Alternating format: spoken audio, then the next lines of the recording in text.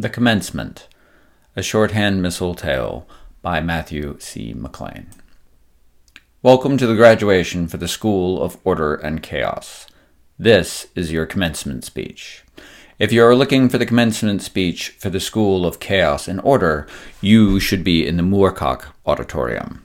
Please go there now. Everyone settled? Good. Then let's start this. Or end it, rather. If you've successfully graduated without cheating, you know they're basically the same thing. If any of you are using multiverse pathways to revisit a fond memory, welcome back. When this school was established, there was much hot debate and cold refusal of the idea that order and chaos could be taught and mentored within the same institution. As I was on both sides of the debate, I've been invited to give the commencement speech to its first graduating class. Pause for laughter. Oh, sorry. I wasn't meant to read that part out loud. Anyway, we proved them all, most of all me, wrong. Each of you here now, engineers and visionaries, clerics and anarchists, accountants and marketers, are on your own path into the world, having spent years studying and honing your skills with and against one another. For having survived that alone, you deserve congratulations. Unfortunately, there is much work to be done. There are challenges big and small.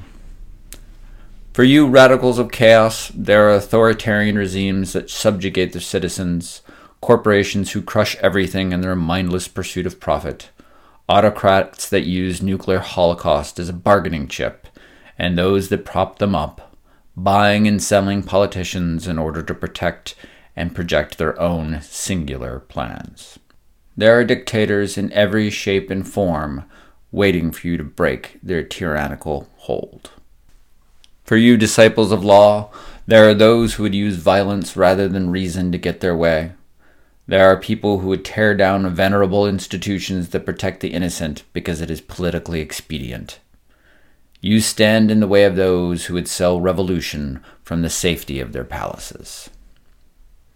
Now, if you've come this far, I know you have big ambitions, but I urge you not to forget about the individuals, the people downtrodden by the systems and individuals you wish to destroy, or reform, depending on which side of the aisle you're sitting. Most are merely trying to survive. Even those who seem willing participants in the forces you seek to countervail may, in fact, be captives of them. There are people all over the world that would like to change the systems, norms, and brutality they participate in, but fear if they make too much noise, the forces their lives rely upon will crush them. These individuals may be your greatest allies or lead a mob to your door, depending on how you treat them.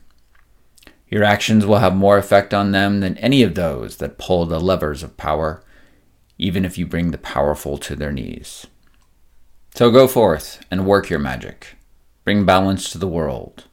And if you do, you will accomplish what no other generation before you has. Good luck.